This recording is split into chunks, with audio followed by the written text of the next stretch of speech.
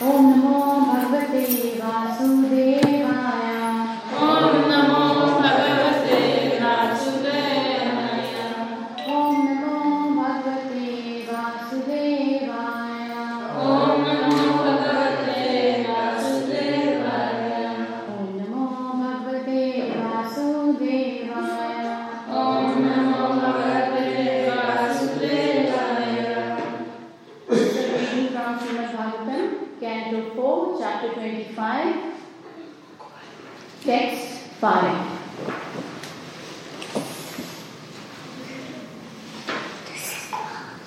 Rajovacha Rajovacha.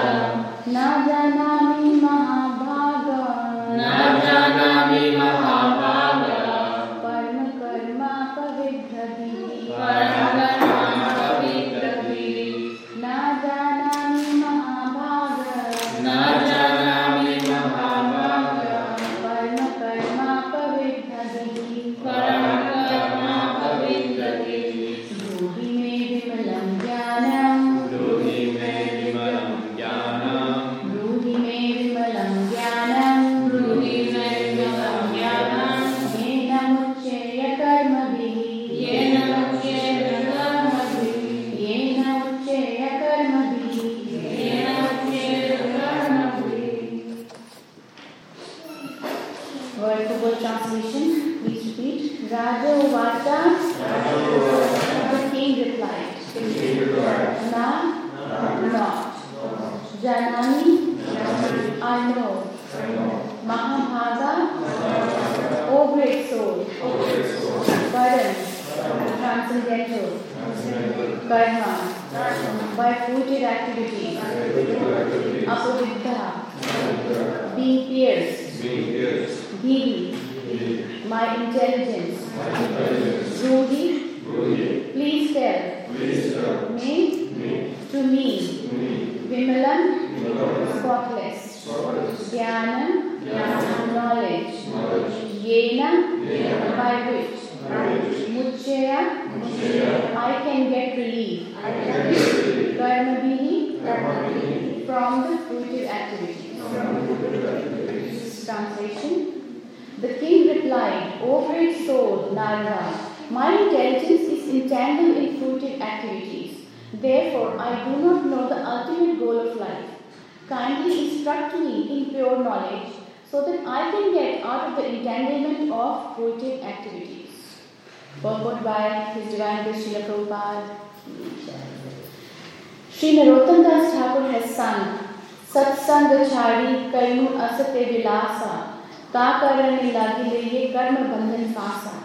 As long as a person is entangled in fruited activities, he is bound to accept one body after another.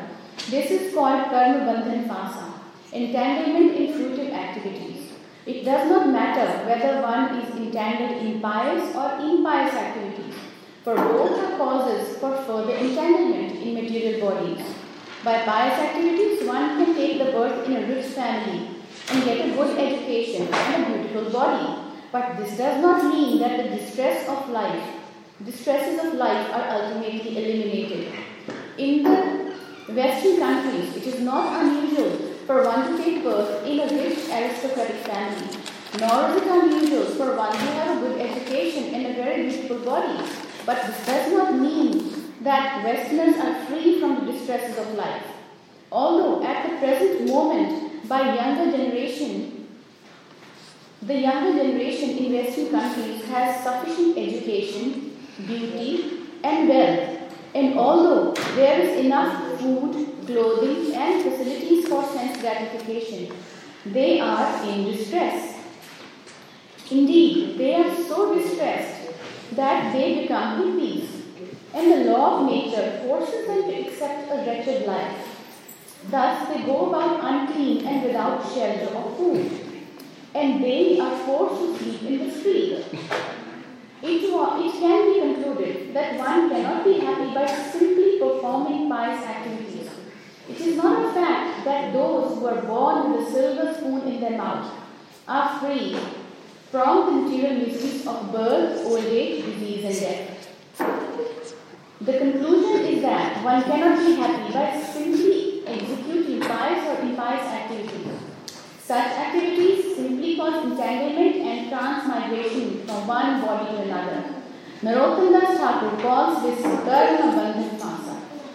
King Pritilakshana admitted this fact and frankly asked Narad Muni how he could get out of this karma bandhan phasa, entanglement in fruited activities. This is actually the stage of knowledge indicated in the first verse of Vedanta Sutra, Atharva Brahma Jigyasa. When one actually reaches a platform of frustration in an attempt to discharge karma bandhan phasa, he inquires about the real value of life, which is called Brahma Jigyasa. In order to inquire about the ultimate goal of life, the Vedas, Mandukya Upanishad, enjoins Tad Vijnanartham Sa Gurum Iva Vidhache. In order to understand the transcendental science, one must approach a bona fide spiritual master. King Pritilakshana found the best spiritual master, Narad Muni, and he therefore asked him about that knowledge by which one can get out of the entanglement of karma bandhan phasa, fruitive activities. This is the actual business of human life. Jivasya tattva jigyasa nartha yeche karmavihi. As stated in the second chapter of the first canto of Śrīmad Bhāgavatam 1.2.10, a human being's only business is inquiring from a bona fide spiritual master about extrication from the entanglement of karma bandhan phasa. Om Agyan Timirandasya Jnana Shalakaya Chakshurunyitanena Snoshudurvenana Shri Chaitanya Manobhishtam Sthapitam Yena Bhutale Swayam Rupa Tadamayam Tadati Swapadantikam Jai Shri Krishna Chaitanya Prabhu Nityananda Shri Advaita Gadadhara Shivasadi Gaura Bhaktavinda Hare Krishna Krishna Krishna Hare Hare Hare Rama Rama Rama Hare Hare. Hare Krishna. So, what great fortune King Pritilakshana has that Narad Muni himself has come to instruct him. And before we get into the instruction that Narad Muni gives him, I was just thinking why Narad Muni would take the efforts and come all the way to him to instruct him. You see, this is not the first time that Narad Muni is instructing someone from this lineage. King Pritilakshana comes from a very glorious lineage, starting from Swayambhu Manu Shatarupa, and then their son King Uttanapad, who had the son Dhruva Maharaj. And Narad Muni had also instructed Dhruva Maharaj. And Dhruva Maharaj was guided in such a manner that he not only attained his desires, but he also ended up taking the darshan and the blessings of the Supreme Lord. And then moving on from Dhruva Maharaj's son Utkal was not interested in kingly affairs, in administration matters, but his other son took over. And moving on with the lineage, we've heard the pastimes of King Anga, how he was an able king, but then how he had a very notorious king like Vena, who was very cruel. So cruel that he used to even kill his friends, little boys, while he used to be playing with them. So then the sages decided to churn his body, and then Prithu Maharaj appeared. Prithu Maharaj and Archie had appeared from the right hand of King Vena. So you see, this is a very glorious lineage where the Lord himself expands himself as Prithu Maharaj and he rules here. And Prithu Maharaj's son Vijitasva was also equally glorious. And from then on, after 3 generations comes King Bharisat. So this name Bharisat, the word Barhi, it is explained, means the kusha grass in Sanskrit. So, and why did he have this name? Because King Pritilakshana or King Bharisat was very fond of doing karma rituals. He wanted to make perfect material arrangements. So wherever he went, he would tell his men to grow kusha grass. So he could, wherever he went, he could do yajnas and sacrifices. And to do that, you need to sit on kusha grass. That's why it was needed for the yajnas, so he could grow them everywhere. That's why he got the name Bharti. So King Bharisat was a pious man. There was nothing wrong in what he was doing. He was trying to make perfect arrangements materially by following the scriptural injunctions. So he believed in a higher authority and he followed it. But what was missing when he was doing these austerities and yajas? He was not doing them as an offering to the Supreme Lord. His motive was still material, to make perfect arrangements for himself and his citizens. So, Narad Muni has now come to instruct him. But this is a very good example here as to how an individual is instructed by these great acharyas according to their caliber, according to the level of understanding. You see, in the previous chapter, we saw how Lord Shiva explained the Rudra Gita to the Prachetas. And who are the Prachetas? They are the sons of King Pritilakshana.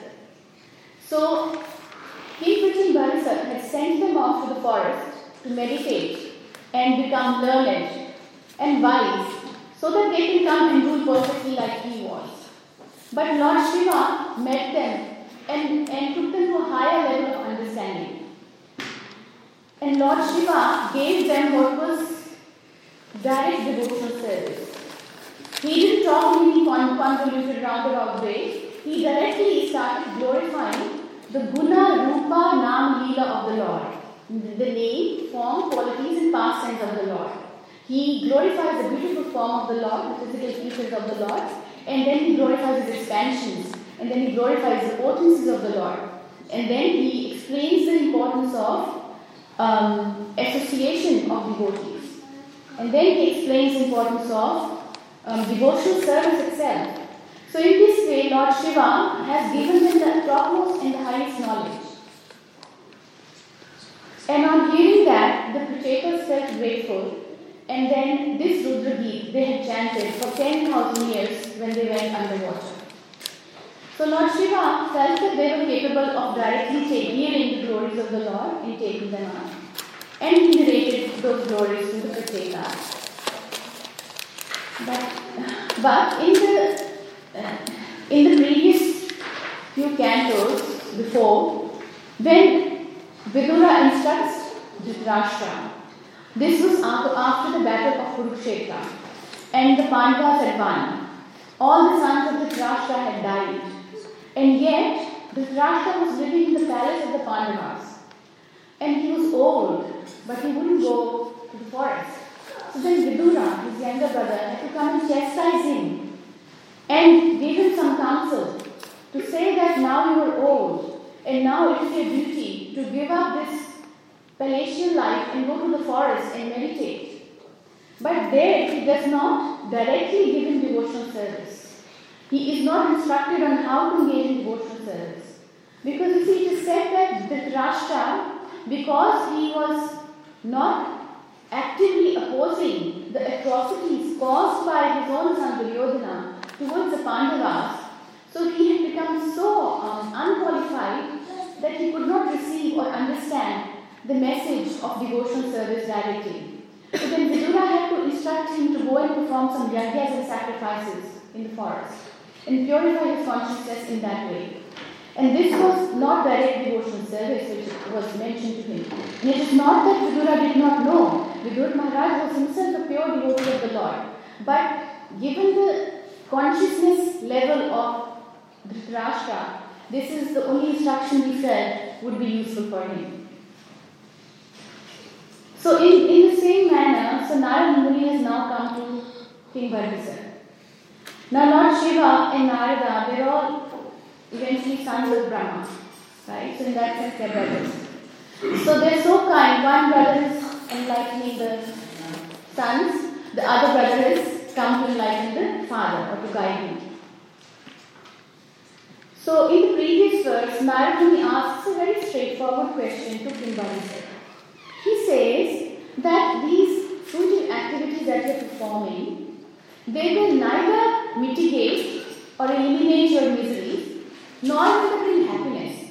So then why are you performing them? He clearly asks this question. And you see, Barisat in this text, he clearly says, my consciousness has become polluted by performing these activities, and my intelligence is now unable to understand. So you please explain to me how I can get out of the entanglement of this fruitive activity. So in this way, Narad Muni is now being compassionate to King Barisat.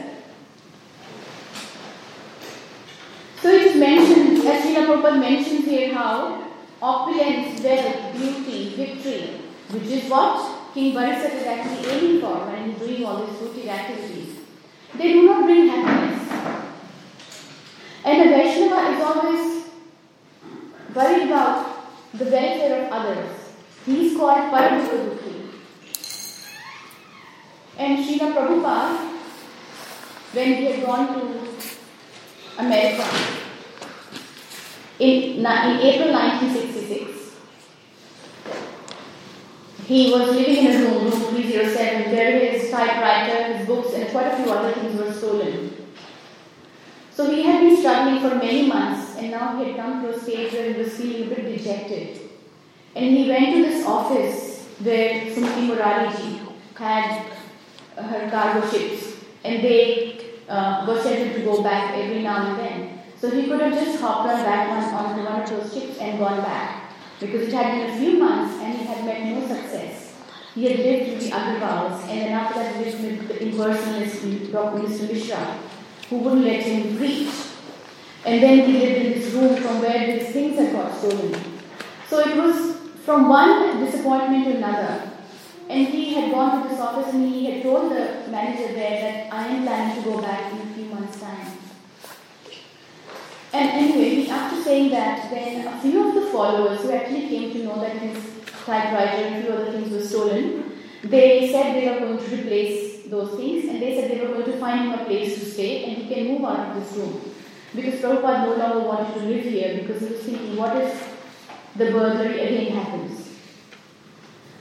But he ends up in a Bowery, in a place which is so notorious that there are pages and pages. You can have Maharaj written in Lilamrita about how what a degraded condition it was in.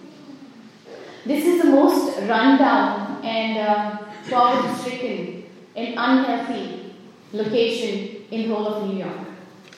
Like Srila Prabhupada mentions, here it was a place for ruined and homeless. It was considered a place where all of them lived together.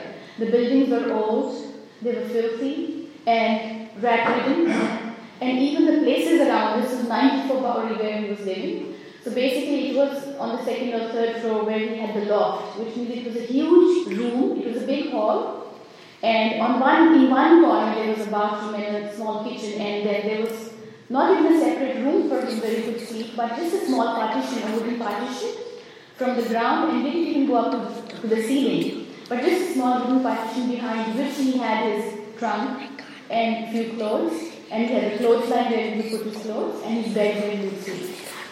So he started living in this Bowery 94 number street, and here he was. Few of the followers started coming, but those followers were in a very intoxicated state. They were only coming to him because these were the youth of that time of the society who had broken away from the mainstream society. They did not feel attracted, or they did not believe in the culture and the values and the social norms that existed during those days. They refused to accept them, and they started to live on the streets because they just thought this is better than what they had when they were living with their families. And this is what Srila Prabhupada mentions in the purport, that we were from good families, but they were so disenchanted by the way of life that they started living in the streets. And they were trying something different that would give them some kind of bliss. They wanted to enjoy some kind of bliss, some internal happiness that they were looking for. And unfortunately, they took shelter of drugs, LSD. So it is mentioned that when Prabhupada was living here, when he used to go out of his, room downstairs, At the doorstep also there used to be half of them lying drunk, unconscious. And in that state also they used to try to show him courtesy and make way for him. And Srila Prabhupada acknowledged it. Because although they were drunk, they were half unconscious, they realized that this is a great Swami, this is a great saint who has something for him. So even in that consciousness, they tried to show him some courtesy. And while walking past, it is mentioned that one or the other of them would often bump into him because they were not even able to walk properly, they were so wobbly that they couldn't walk straight. And in those days, this whole area was sort of designated by the council, by the government for sculptors, artists and musicians. Because they need bigger spaces. Like for example, a sculptor would need bigger places to put his paintings, put his art and craft work. Or the musicians needed big halls to put their musical instruments. And then a few of them would get together to play drums or guitars or violins, so in this way. So then these are actually factories that were deserted. And so these were like storage areas of those factories. And then they were then converted into lofts, which was used by, it's called AIR, Artists in Residence. So they were living in these kind of places. And why were they attracted to Prabhupada? Because Prabhupada was chanting. He was doing mantra meditation. And they were also trying to get high. And they thought that this kind of music or chanting will help them. And that was the only reason they were coming to Prabhupada. That attracted. So even in the greatly intoxication states, they used to come to him and they used to chant. So how Prabhupada ended in this 94 number Bauri was one of his followers who knew him from his previous place and used to visit him there, was moving in another state. And he had this loft available. So he asked David Allen. David Allen was another young boy. He was a 21-year-old boy who also had moved away from his family and had come to live in this area. Because he was also becoming attracted to these psychedelic tools, these things that would make him high and he can experience something supernatural or something different. So in this way, it's mentioned as a 21-year-old young, tall, handsome boy who looked very intelligent and smart. So he and Prabhupada moved in together into this place, into the Bauri. And he was very curious to learn what Prabhupada was doing because Prabhupada had this photo of Lord Chaitanya that one of the followers had painted for him because they were all artists. So he explained to one of them and they had painted this picture. So all he had in the name of an altar was this picture of Lord Chaitanya and his associates. So he used to offer and do arti and kirtan. And David would very interestingly watch him do this and was trying to learn. And David was also listening to his philosophy because he was living with Prabhupada, so he was getting more of Prabhupada's association. And Prabhupada also felt that he can improve. Although he was still taking LSD and other drugs, and he was still not clean, and he was still not maintaining all the desirable way of life that Prabhupada would have expected from him. But yet Prabhupada ignored those follies or weaknesses in David, and he continued to preach. So things were working well for him in the Bauri because 3 times a week, Monday, Wednesday and Friday, 8 p.m. in the evening, he used to have kirtans. So a lot of the followers and even a lot of newcomers had started to come in the Bauri. There was a restaurant nearby, its name was Paradox. So a word spread from there. A few of the followers used to go and they informed other people there about this new Swamiji who has come to live in the Bauri. And he has some meditation that can take them to a high, that they can give them some kind of bliss that they're looking for. So word spread in this manner and a lot of new people started to come as well. And Prabhupada would do kirtan for some time. 8 p.m. he would start with the kirtan. And then after 45 minutes of kirtan, he would speak for another 45 minutes. And then again, he would have the kirtan in the end. And they would all try to use cymbals, although they were not perfect in playing them. And in their half unconscious states, they were doing all sorts of things with the kartals and the musical instruments. But he allowed them to bring whatever musical instruments they wanted to bring. And he would lead the kirtan and they would follow. So in this manner, twice a week he was having the classes. And even in the morning, 6 a.m. in the morning, he would have the kirtan again. And although these followers followers were so intoxicated and they were up all night, yet they used to make an effort to come in the morning to hear his kirtan. So this way it was a nice setup. And Prabhupada was instructing David. So what happened was, although David was following whatever Prabhupada was telling him, yet he was not able to give up his intoxication. He was still taking LSD. So this one time, what happened was that Prabhupada was in his little partition behind the partition, in the place where he had his bed and his trunk and a few books to read. And suddenly David became extremely disturbed and aggressive. And he was marching up and down aggressively. And he started shouting and yelling and moaning. And Prabhupada could sense that something is not right about this boy. But anyway, he stayed where he was. He stayed calm. And while marching up and down, suddenly he peeped in where Prabhupada was and right into his face. And Prabhupada asked him, "What is the matter?" Of course, there's nothing wrong. He didn't just returned and went back again to the hall, and it was marching up and down where there were all the cushions and the carpets for kirtan to take place. So Prabhupada could sense, and when he did this, Prabhupada became extremely disturbed. He realized that now this is dangerous because David was completely crazy. He had taken an overdose of LSD and it had made him completely berserk.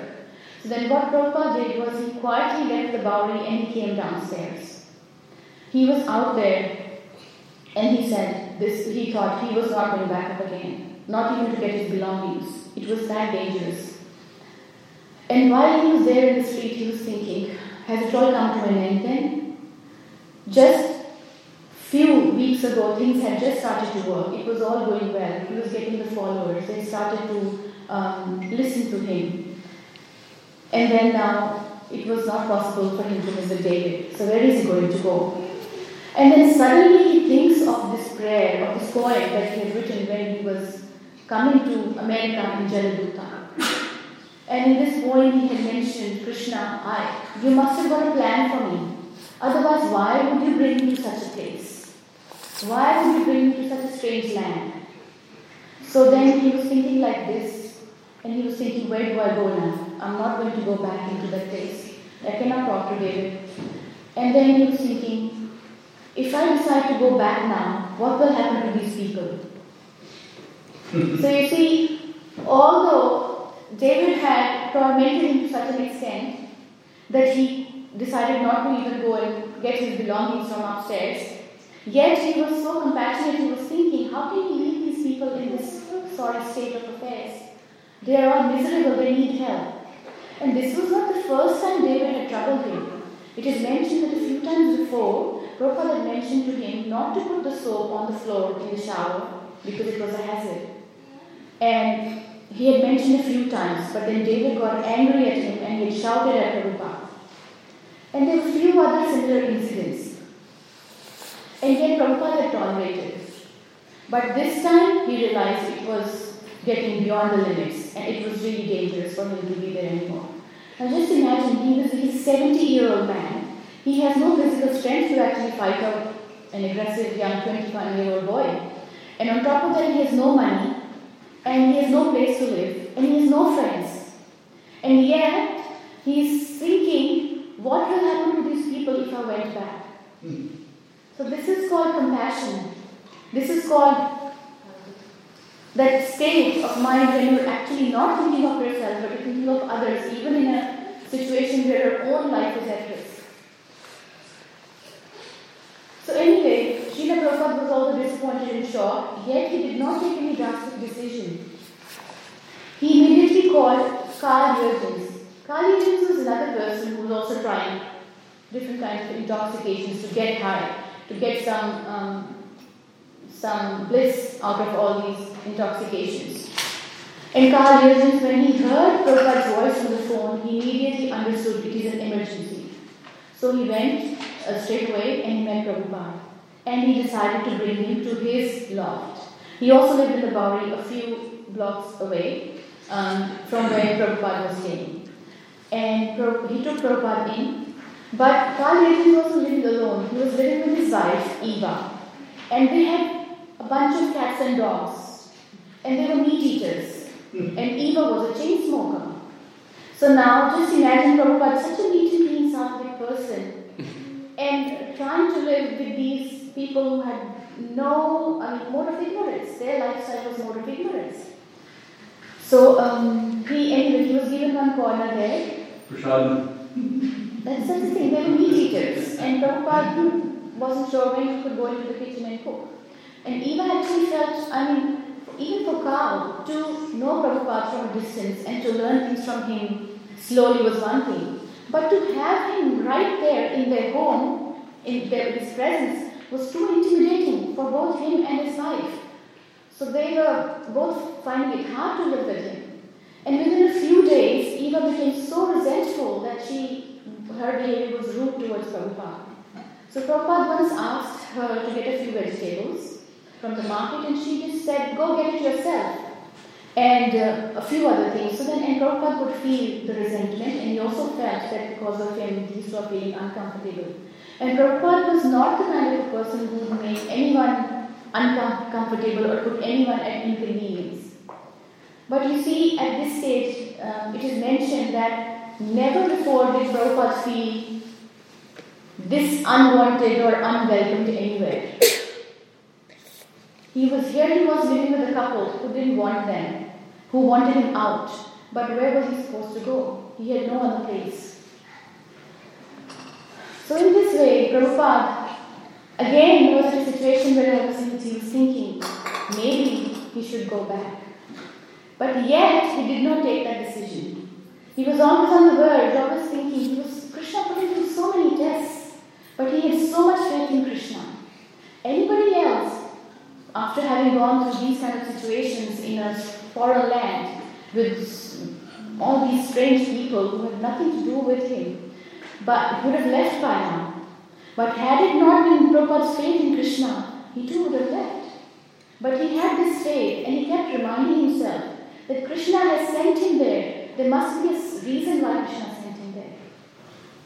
So in this way, he hung on to it, and after this was when Michael Grant and Jan, Mukund Maharaj and Janaki, they came in the picture, and then a few of his followers, they helped him. And then he gets that 26 second level matchless gifts. And from then on, things were getting a little bit better for him. But up until this point, it was always, Prabhupada didn't know what will be his next day like. And yet he was living one day at a time and continuing on. Just because of his strong faith in Krishna. So that's why Prabhupada says that although all the Western countries had all this wealth and opulence, all these youngsters were from very good families, they were from wealthy backgrounds, and yet they chose to leave their families and they were living on the streets. They were trying to find happiness. Because wealth and opulence cannot give you satisfaction, deep satisfaction. On the contrary, the more wealthy you are, the more disturbed you are because you have to look after your wealth. And because you're afraid that others might steal it. So in this way, he mentioned, whatever he's mentioned here is he experienced it himself, that how these youngsters, these young boys and girls, were just living on the streets, worse than beggars.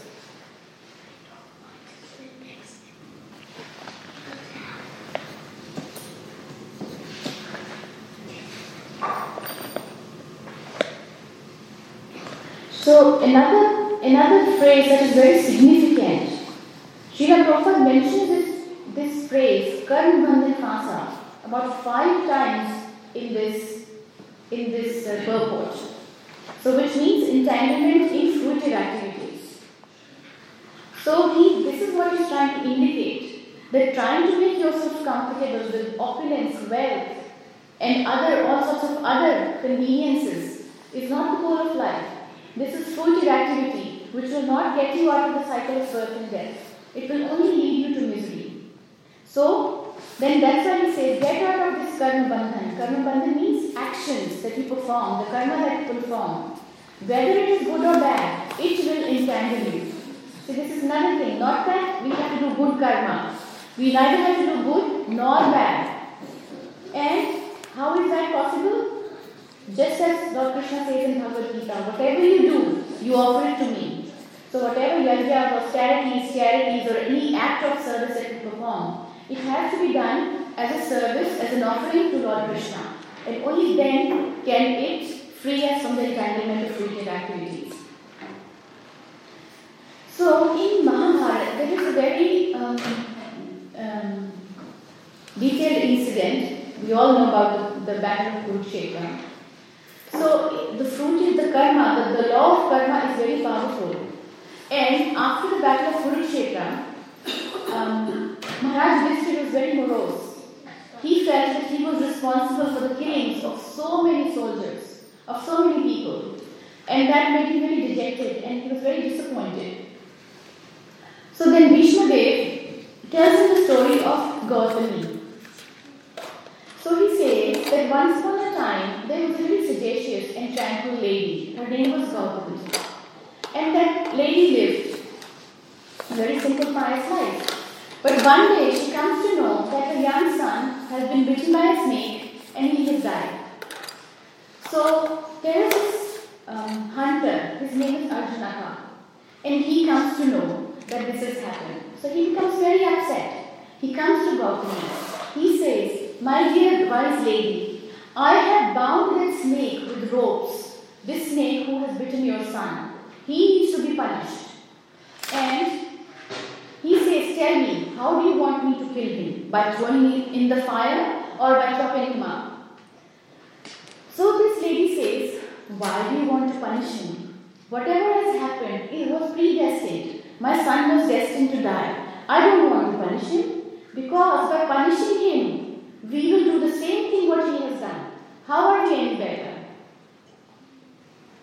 And my son will not come back if we punish the snake or kill him."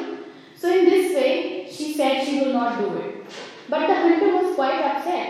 He said this was an innocent boy and he has been killed. He said, "What you are saying, that can be done by great men. Whereas people like me, when they are afflicted with some misery and something like this happens, they take revenge and they overcome their grief. So that is what I want to do. I want to take revenge and I want to kill this snake because then only I will be satisfied." But Gautami explains to him. She says, "My dear Arjunaka, do not harbor any resentment because resentment is the cause of all pain. Brahmanas should not have any resentment," she explains. And she says, "Therefore we should not have any resentment or anything against the snake because he is not responsible." But then Hunter again continues. He says, "You are just thinking of your son. Think of others. This snake might bite others and cause harm to others. For the sake of others, maybe we should kill him."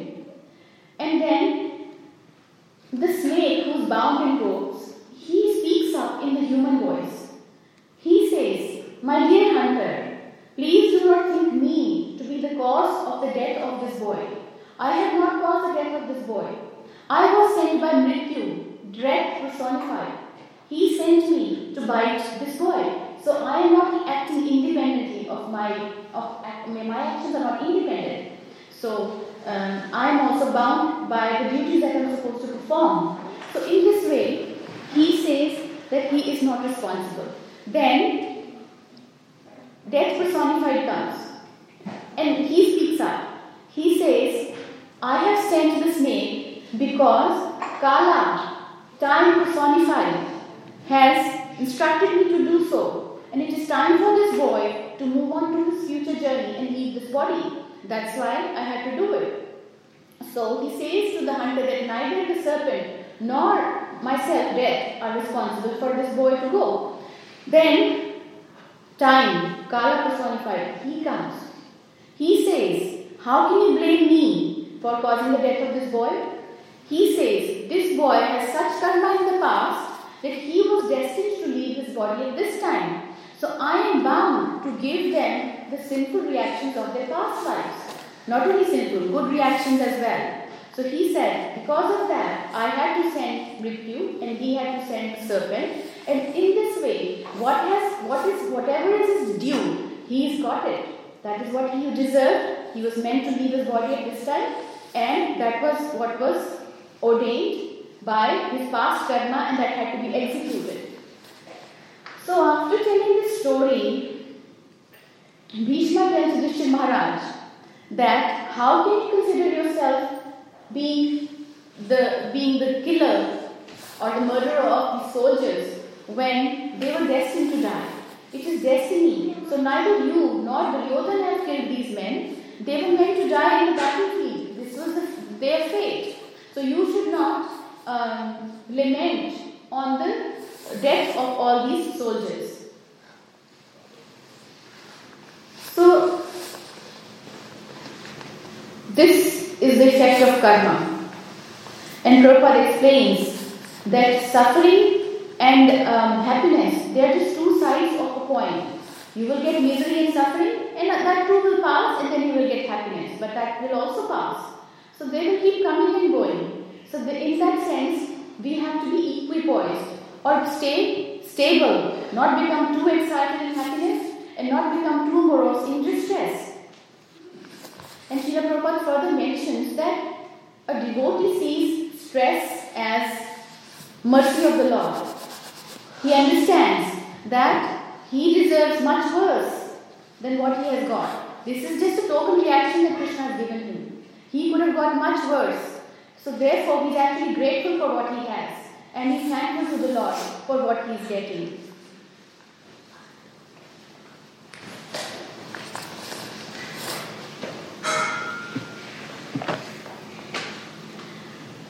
Prabhupada also mentions in this text the prayer by Narottam Das Thakur. So which means he's insisting again and again on our karma, that this is how strong our karma is, that it doesn't leave us. And in this prayer, Narottam Das Thakur's prayer that he has taken from a book called Prarthana, it is mentioned that Narottam Das Thakur is actually praying as if he is a neophyte devotee. He says that I have invited my spiritual death by not worshipping Lord Chaitanya. Due to my neglect, I have lost the transcendental treasure of love of Krishna. So now just imagine, Narottam Das Thakur is one of the pure devotees of the Lord. And if he is praying like this, he is thinking that he hasn't done sufficiently enough to serve the Lord, to chant the holy names, to follow the instructions of Lord Gauranga. Then what should our condition be? How should we be praying? And he further says, I rejected the real purpose of my life and strove for worthless things. I am drowning in the ocean of birth and death because of my own misdeeds. So he is also blaming his own misdeeds or bad actions in the past for this kind of karma, that he cannot take up completely the instructions of Chaitanya Mahaprabhu. And he says, I gave up the association of devotees to enjoy sense gratification in the association of common nonsense men, and immediately Maya caught me and entangled me in the web of rooted activities. I have always drunk the most dangerous poison of sense gratification, and therefore I could not merge myself into the Sankirtan movement of Lord Chaitanya. So in this way, Narottam Das Thakur prays in this prayer from Prarthana, which is called Gaura Prabhu. So he is actually lamenting that he did not pray enough and he did not follow Lord Chaitanya's instructions enough. So he actually doesn't deserve to live. He says, why am I living? What is my happiness? Why did Narottam Das not die long ago? So this is the mood of these Vaishnavacharyas, and these are actually not, these prayers are not for them, but they are actually meant for us to understand what kind of mood and consciousness we are supposed to have if we want to get out of the entanglement of these fruited activities. So on that note, what are the devotees of Narottam Das? So this is a prayer, this is a bhajan called Gaura Prabhu from Prarthana. Gaura Prabhu na bhajya goinu. That one, that's the first line. So you'll find it in the book of Songs of the Vaishnavacharyas. 2 lines. Yeah? Just quote 2 lines. Yeah, Gaura Prabhu na bhajya goinu, prema ratana thana hilaya harainu. Those are the first 2 lines of the bhajan. Any comments, questions? Yes, Lord. So from the story of Gautami, looks like it's wrong to punish a killer or anybody who does wrongfully. But it's all about God and all happens because of destiny. So how do the justice system work? So, Justice Prabhupada says, according to time, place and circumstance, it is reasonable to, we can't obviously have a murderer running around in the streets. So if we have such a person, we need to obviously, he needs to be put in prison, put behind bars, that's reasonable. But it is just to indicate that this story is actually trying to signify to us that eventually it is a result of our own past karma. So if we do get any problem in our life because of other devotees or because of a third person or because of someone, we may take reasonable action to avoid it, but then at the same time, the suffering that has come to us was a result of our own past karma. That is what the point that is being made in this story. But yes, it is reasonable. If anybody is doing unlawful act, the state needs to punish them. And this has always been the case that the kings and the governments are expected to punish the culprits or unlawful citizens. But then at the same time, blaming them for your misery is not to be done. That is the main point here. That you must know that it is indeed, yes, you may have stopped that person and externally they have done something wrong to them, so you want to take them to the law and you want to get them punished. But you should know that whatever they have done to you, the harm that has been caused to you, was eventually the result of your own past karma. You know, once Prabhupada was in the kitchen, he was cutting some vegetables, and his finger got cut. And then his disciples asked him, Prabhupada, why did you get this cut on his finger? He said, oh, this is nothing. This is just a token reaction. My arm was supposed to get chopped off, but Krishna just gave me this small token reaction that I just have a cut on my finger. That is the kindness of the Lord. That's what he said when he got his cut. So you see, that has to be the consciousness whenever we are our dealings. Anything else? We have got plenty of time. Mataji, I want to ask you something philosophical, not Bhāgavatam. What do you think of the permissive society, and the sort of problems, endometriosis, ovarian cancer, this and that? Can you correlate what is the relationship? Permissive society and the... Permissive? Yeah, permissive. Do anything what you want. Permissive. Yes, Prabhu. So the society, as you say, we have to follow the Devi Dharma. So in this day and age, we are not following even the normal Varnashram. And then this particular dharma is an asuric. You see, this is asuric Varnashram dharma, in which the mood is that me and benefit for me, and what is in it for me. Every task, every activity that we do, the sole purpose is what is in there for me. How can I enjoy it? So when we start living this kind of lifestyle, where the focus is just on me, myself and I, then we are bound to face problems, and all sorts of problems will occur. Enjoyment. Yes, it will eventually turn, the coin will flip and suffering will come.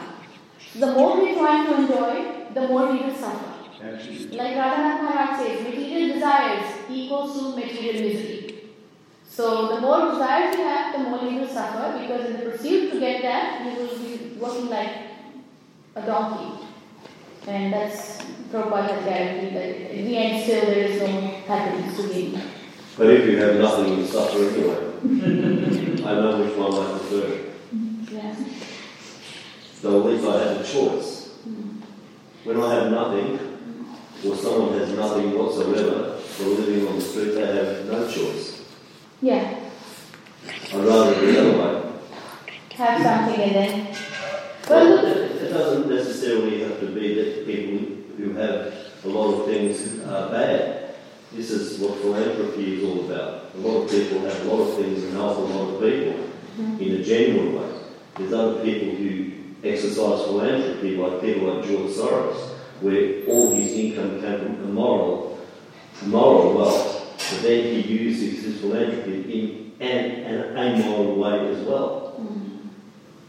So it's, yes, you are right, Prabhu, in this day and age to even have a generous heart and to think of others, it's very rare.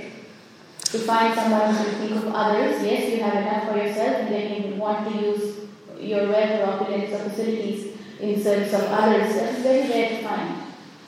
If that would have been the mood of a lot of people, this earth would have probably been a better place because we would all accumulate a lot of piety. But because people do not have that mood of thinking of others, the self is the center. That's why we are suffering. But unless you govern the self, you can't be either way. You can't be good or bad. It all starts from yourself. Yes. You have to be self-realized first, and then even if you have a lot of wealth and opulence, you will still not be suffering because the consciousness is not to enjoy whatever you have. You have to serve Krishna. Unless you serve Krishna. Eventually, if the goal is not the self, but the goal is the Supreme Lord, then you will see all living beings as your brothers and sisters. You see, even in Christianity, there is a concept of universal brotherhood. And that only comes when you put God in the center. As long as you put self in the center, it will be, we are living a selfish life. But unless you achieve and have all these things, you have nothing to compare it with. It's very easy for someone who's had all these things and realise it means nothing. Yes. And then say, okay, I need something else. But for someone who has never had these things, it's a constant yearning, so they're constantly battling to get it. They never get to the point where they say, oh, it's worth nothing. Yes, absolutely. That's true, because even Prabhupada says that, he actually says that those of you who are wealthy, who are well educated, and you've seen it all, had it all, done it all, and yet you know that there is some emptiness in your heart. So you understand that even after achieving all these material opulences and wealth, you still have that emptiness in your heart. It doesn't give you satisfaction. But that's the That's where it starts. That's when he says that actually, when you are frustrated, this is what's mentioned here, when you are actually frustrated, that's when you start questioning what is the real purpose of life. Why are we here? What is our relationship with God? He says that is when we actually start living like human beings. When we start questioning the purpose of this life that we have, this human form of life. Till then, it's the same. You're just living like animals because you're just satisfying your senses, you're into sense gratification, and you're thinking of yourself. You cannot think of others. So those people are innocent. Absolutely, they were innocent. They didn't know what to do, what to take, so they took that path. But because of their innocence and detachment, that's what Prabhupada says, they were already detached. It was easy for him to preach to them because they were already detached. And when he said to them, chant Hare Krishna, they chanted.